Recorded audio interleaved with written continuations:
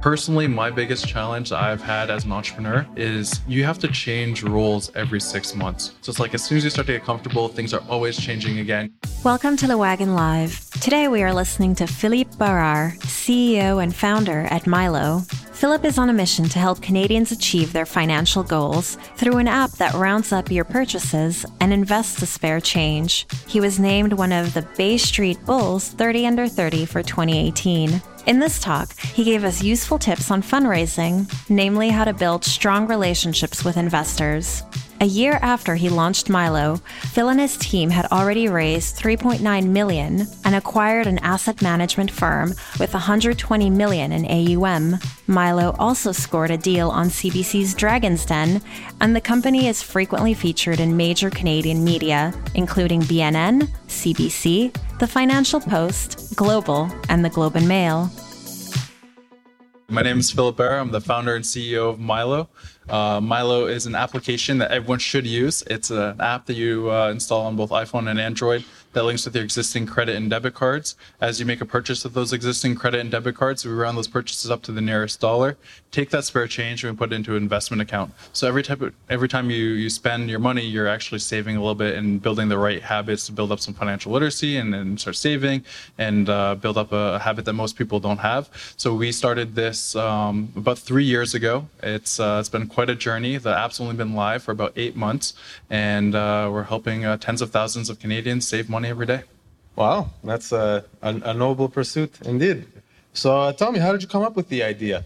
Yeah, so Milo is my third business. I graduated back from Concordia back in 2012. And when I graduated, I wanted to decide, do I jump into entrepreneurship? Do I work for a startup? Do I go into consulting? And I took the dive, and I was a bootstrapped entrepreneur. I took $6,000. I put everything I had directly into a business. I was freelancing at night, building WordPress websites for small businesses to be able to kind of pay the bills and make that happen.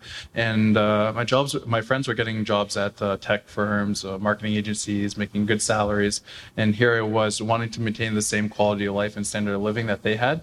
And you have to become really good with your money to do so. And I've always been fairly frugal and going through that process, but I learned some pretty good tips and tricks. So as I went through my first two startups and really bootstrapping that process, I learned all these skills I was able to apply.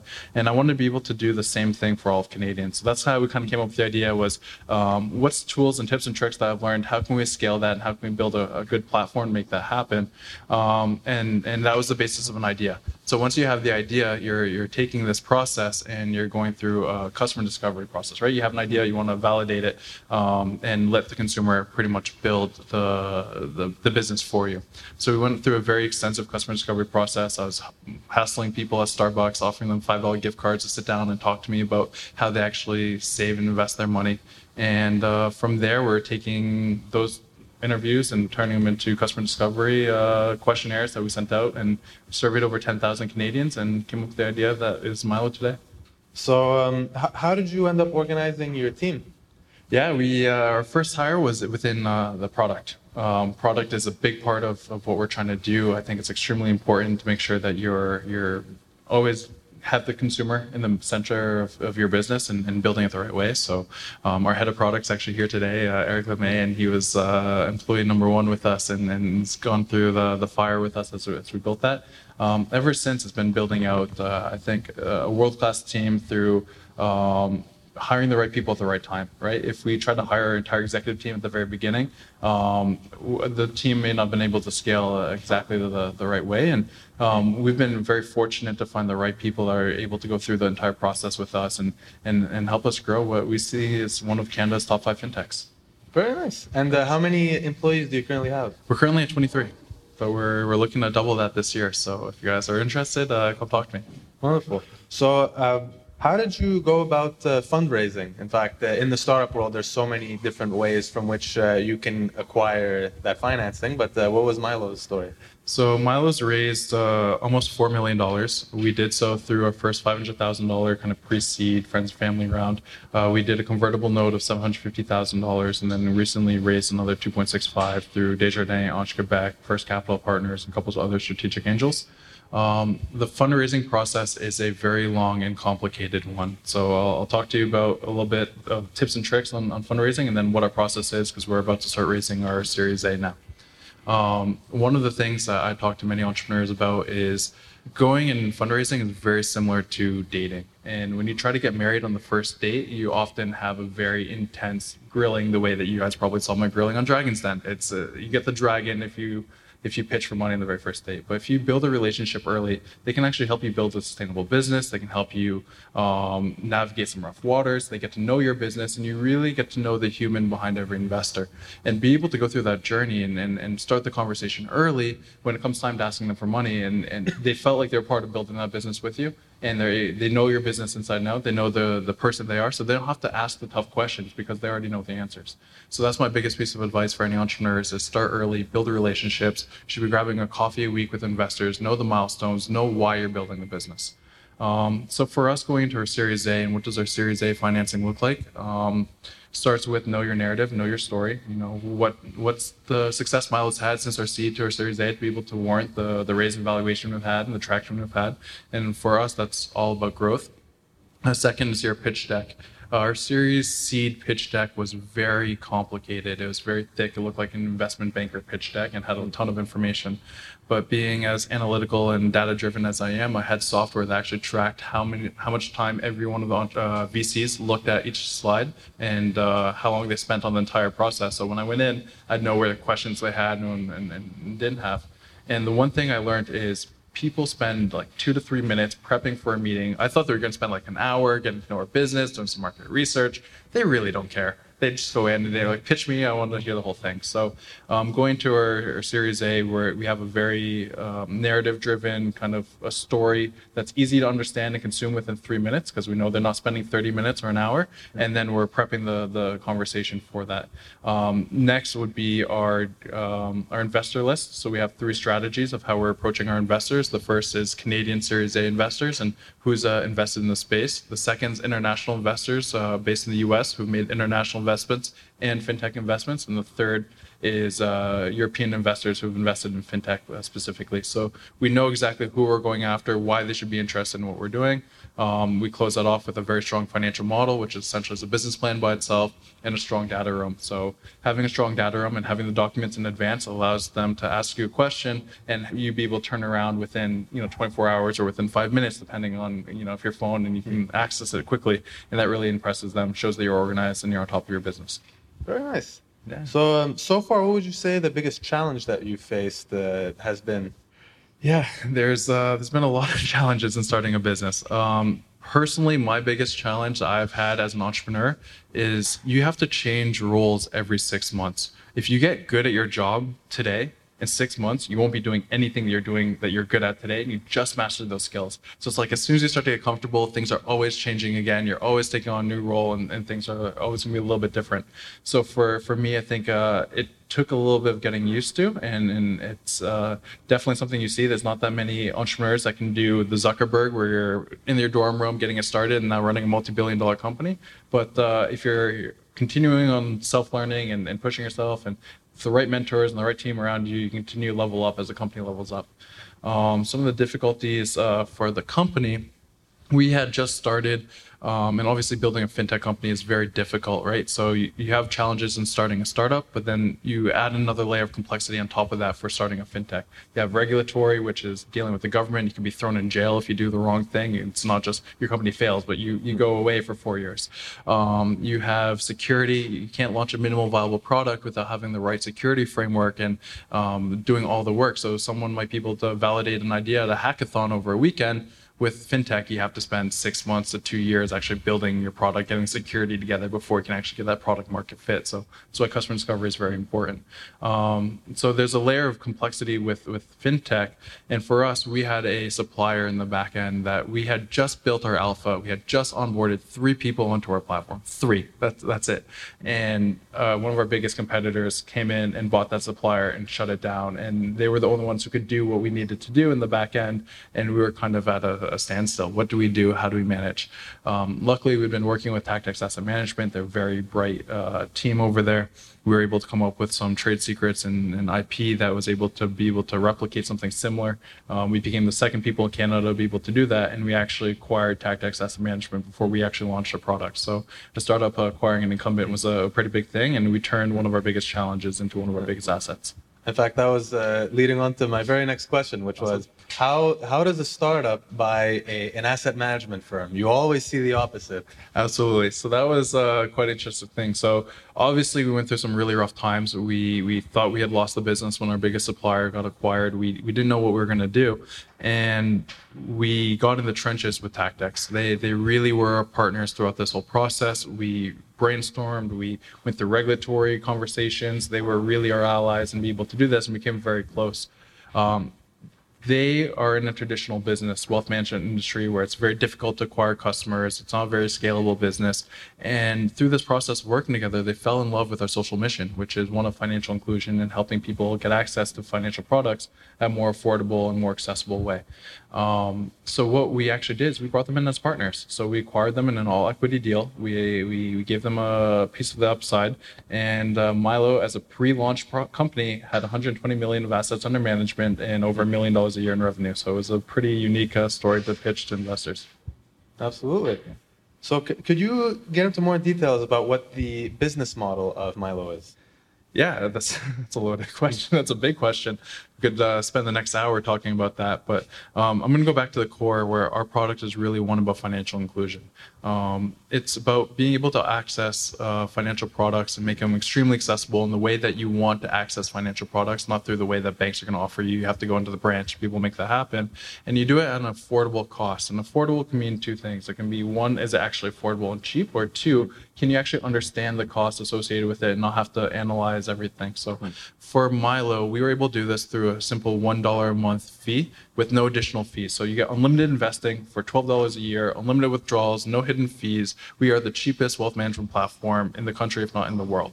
Unlimited investing, fully managed for $12. It's a bargain.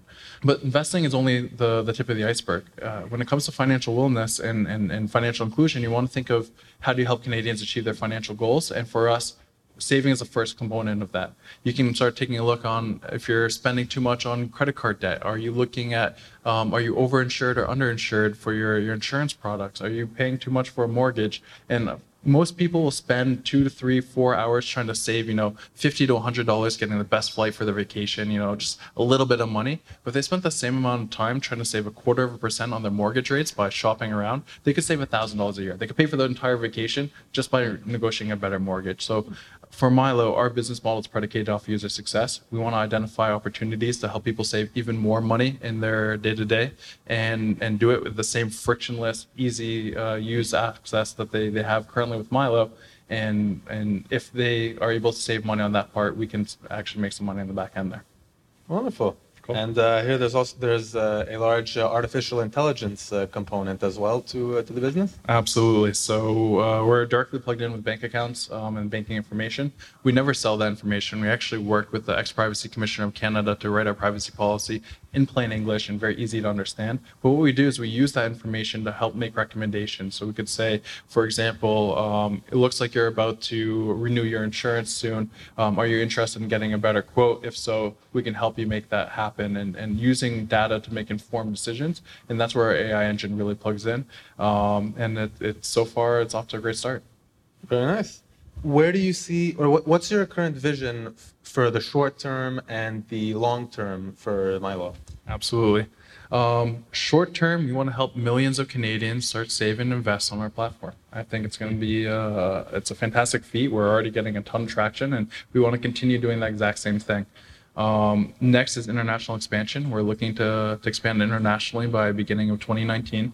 And then we start moving into some of these recommendations driven through the AI and helping them on a more technically seamless process. So right now we're going through customer discovery. We're testing things out manually, and we want to turn those learnings into a great product experience. Long term, our product is based off of one of WeChat's strategy over in China. WeChat's a great peer-to-peer kind of messaging platform, but over in China, they use it for all aspects of their life. You can apply for a job through WeChat. You can book an Uber through WeChat. You can chat with your friends through WeChat, right? You can do all aspects there. In Canada, we're very lazy when it comes to banking. We bank with the same bank because we don't want to download multiple apps. We don't want to go to 3 different branches. It's very difficult. So we full stack bank with one individual bank. Although there could be products and services that are better for you if you had a TD mortgage, an HSBC credit card, and an RBC checking account.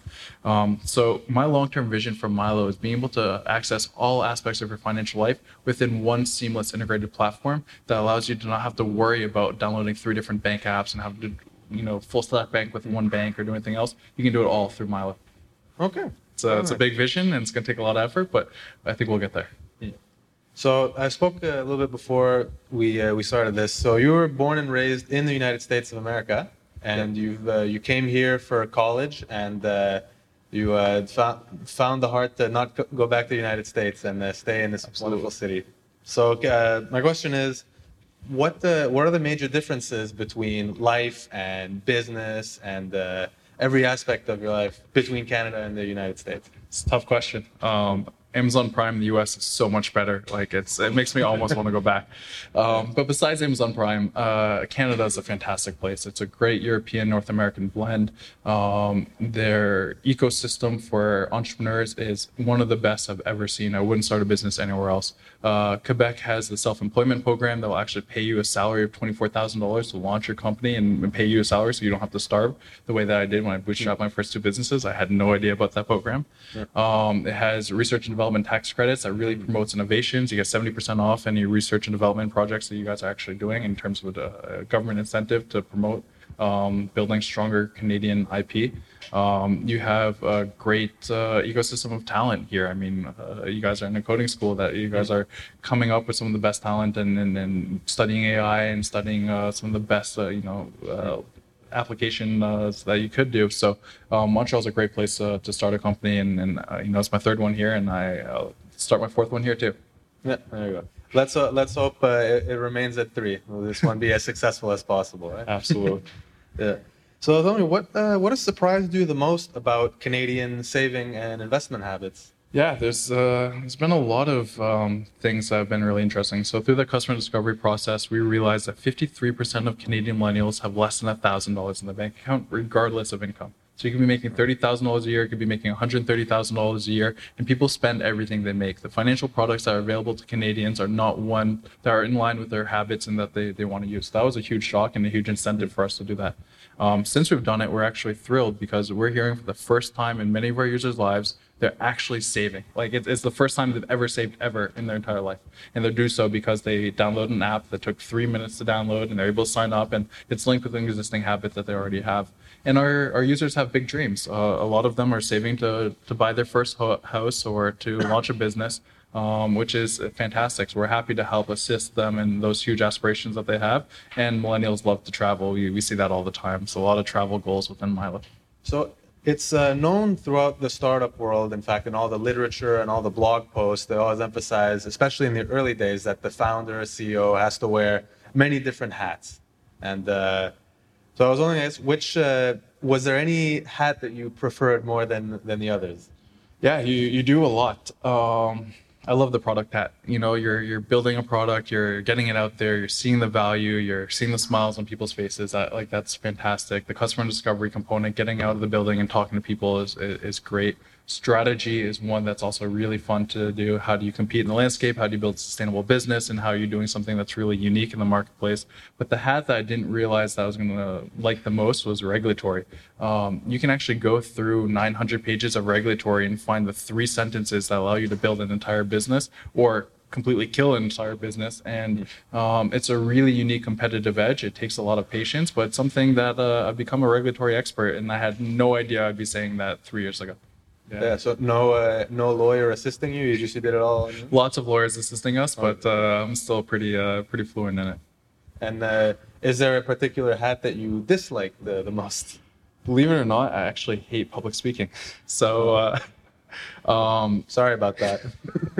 It's one of those things where my knees used to shake when I'd go up. I was like pitching clients and I'd be in a sales meeting and really not even enjoy the process of public speaking, going out there, approaching people. It was something that was really difficult to do. It took a lot of time and a lot of practice to go through that. But as a CEO, you have to, if you're not the one out there selling your vision and selling the dream, then no one's going to do it, right? No one's going to know about the great things that you're building.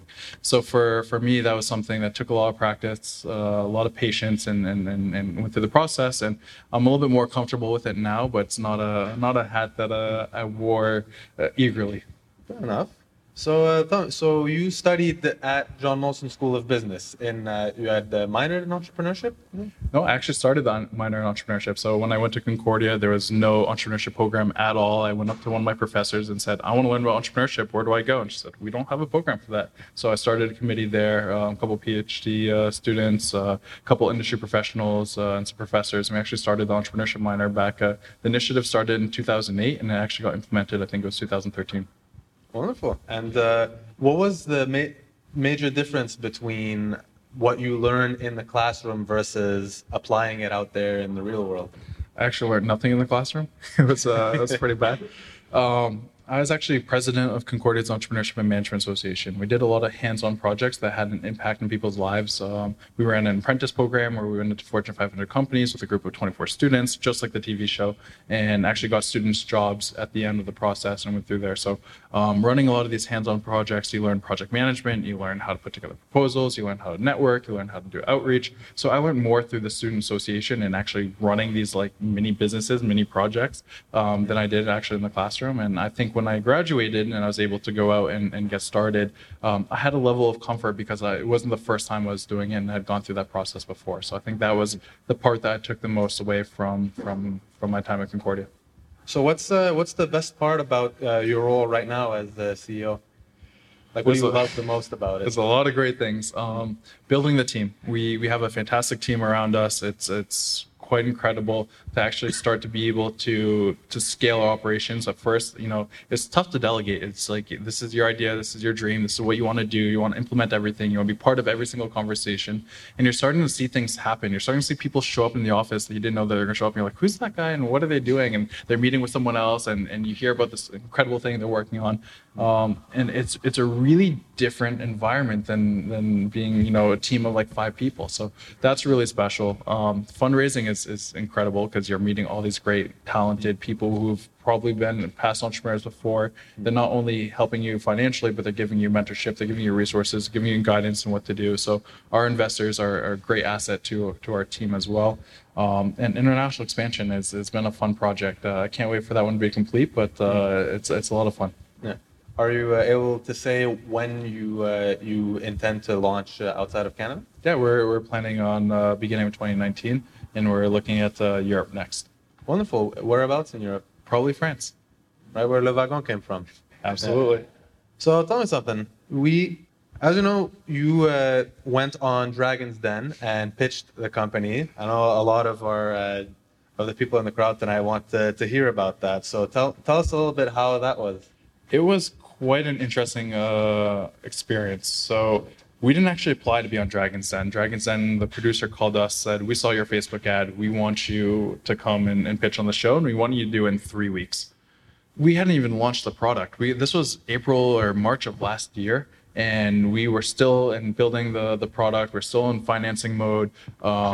There's a lot of risk too, because what happens if you go on as an early company and you make a complete fool of yourself? What are you doing on TV? It could absolutely kill your business. So there's a lot of risk with going on Dragon's Den that we contemplated whether or not we should do it. And my partner, Liam Chung, had actually thrown out his back 2 weeks before we went. So we said, okay, we're doing this, we're moving forward. He threw out his back almost the next day. And he's like, I'm not even sure if I'm going to be able to walk or if I'm going to be in bed rest for the next 3 weeks. So we practiced every single day at his house. So he was lying down on the couch and went through the whole process. And we finally got our pitch down. And then he got to a point where he's like, okay, I can do this. I can stand up for a little bit. We went over to Dragon's Den, got started at like 6 a.m. All the other teams were there. We got to the studio. We're all Starbucks right before. It's like 5:30 in the morning. All these entrepreneurs, their t-shirts that say Milo or whatever companies they were at Starbucks. Everyone's nervous. You can just feel that nervous energy. You go over to the studio at 6.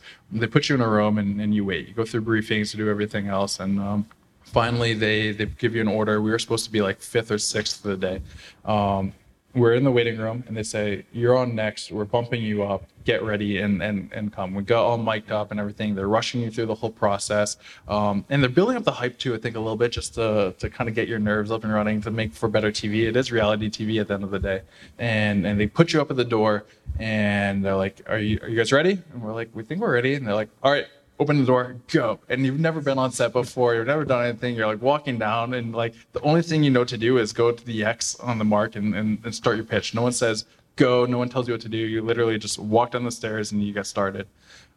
Most pitches are between 2 minutes. All pitches are 2 minutes, and then Q&A can last from no questions at all to 10 minutes of Q&A. If you're a fantastic company, you might get 20 minutes. The longest anyone's ever been in there was for 45 minutes of Q&A. We go through the process and they keep asking questions and ask more questions, ask more questions, ask more questions. We were in there for an hour and 45 minutes being grilled on these bright lights.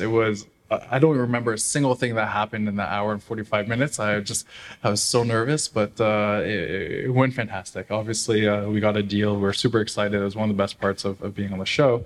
And it was actually a fantastic experience. We had a very it was a very educated conversation that we had that had a lot to do with regulatory, a lot to do with ins and outs of our businesses. And it was pretty good. I say businesses because of TacTex and Milo together. So there's a little bit of confusion on how they operate and they work. So it was a fantastic experience. So, but that again was before we had even launched the application. This is a pre-launch company. We're pitching as if the application already launched. Fast forward a year later and they're finally airing this, and we have tens of thousands of people on the platform. We built a reputation. We're like, what are they going to air? We have no idea how they're going to cut an hour and 45 minutes down of what we don't remember anything of into something. It was really interesting because we actually walked in and we got a deal almost immediately. It had gone really, really, really, really well, and then they started grilling us some questions. It got so tougher, and we got discouraged. All of a sudden we got a deal. And that was fantastic. And as soon as we got a deal, we were able to set the stage. And then everyone who went out because they either weren't experts in the industry or they had conflict of interest investments, so they weren't able to participate. The way they showed on TV was not that way at all. They showed everyone exiting beforehand. They showed all these different things. So they built up the drama and the hype a little bit more. It is reality TV, but we're still very happy with the whole process, and I would recommend everyone to do it. Sure. So how does one keep their composure when there's the bright lights, the TV camera, and there's the dragons looking to breathe fire on you? Don't ask me. I have no idea what happened for the hour and a half. I completely blacked out. That's good. In fact, I saw in the video there were 3 different investors who got in together to make a deal. Yeah, absolutely. So we got the first deal, and then everyone kind of went out or decided if they're going to be in and out. And then Michelle and Arlene decided to jump in on the deal. Michelle was a fintech expert. Arlene had a VC fund. So they went through the whole thing. And then right after the show, they brought us a term sheet to sign and get started right off there. So it was a pretty smooth and seamless process. That's cool. So what kind of things do you ever A, find the time, and B, when you do, what do you like to do to de-stress from Absolutely. So I love building businesses. I actually enjoy the kind of intellectual challenges associated with it, and I coach and mentor a lot of startups through that process. So for me, it's getting involved with different entrepreneurs and just part of that process. So for me, I love the whole thing, and it sounds weird to do work to de-stress, but it's not work. It's a lot of fun to go through that process and make that happen. And then other times I take my dirt bike out, I go snowboarding, I go skiing, I do some different fun activities, go with friends. So definitely live the regular life.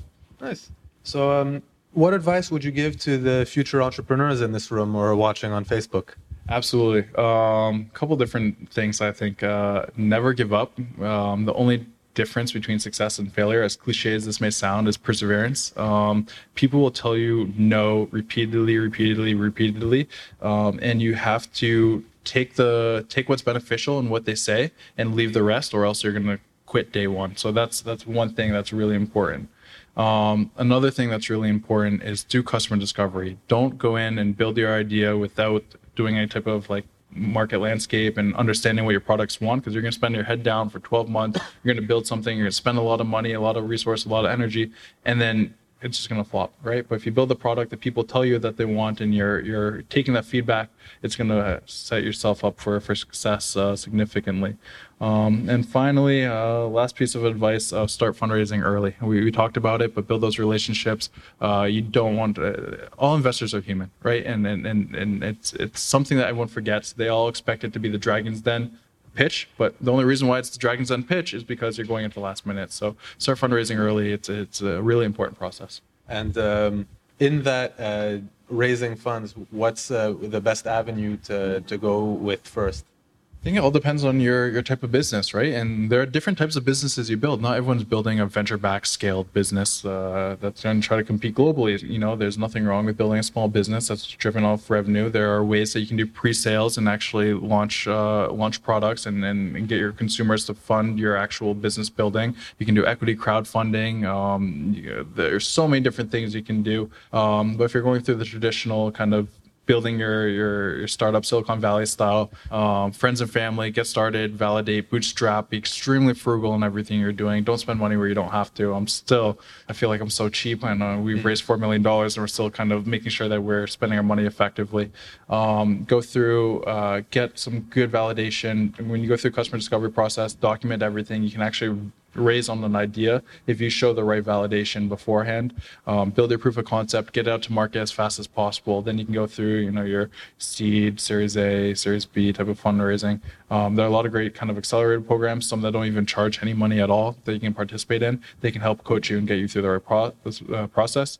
And finally, find a mentor. Everyone's willing to sit down with you and talk to you. I talked to a bunch of very high-profile Montreal founders that helped me in my process, and I sit around, I turn around, I give the same advice to some other founders who are just getting started for the very first time. So there's nothing wrong with communicating with people who've had more experience with you and helping others that have maybe less and learning from that process as well.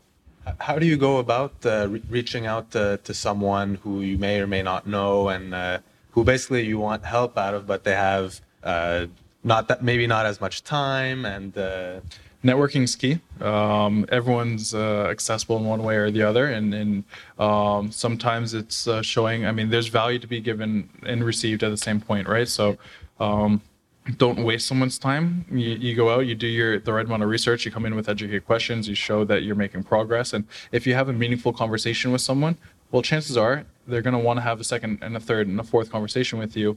But if you go out and the conversation's not very meaningful, I mean, it's going to be they're going to look at their priorities and say, I might have other priorities to do. So there's definitely a way to make a meaningful conversation with everyone, and networking out there is extremely important. So if you go out there and there's a way to meet someone at every single meetup event that you go to. Wonderful.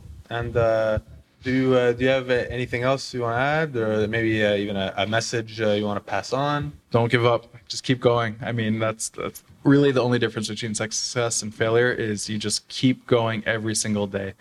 People are going to tell you no all the time. I have people who told me no 3 years ago, or like, wow, Phil, we really made a mistake. Like, we believe in what you're doing now, and you've really done exactly what you said. Just keep to it. It's if you keep on going, you will succeed no matter what. Thanks for listening to Le Wagon Live. Tune in next week for another episode. If you haven't already, make sure you subscribe by hitting the subscribe button.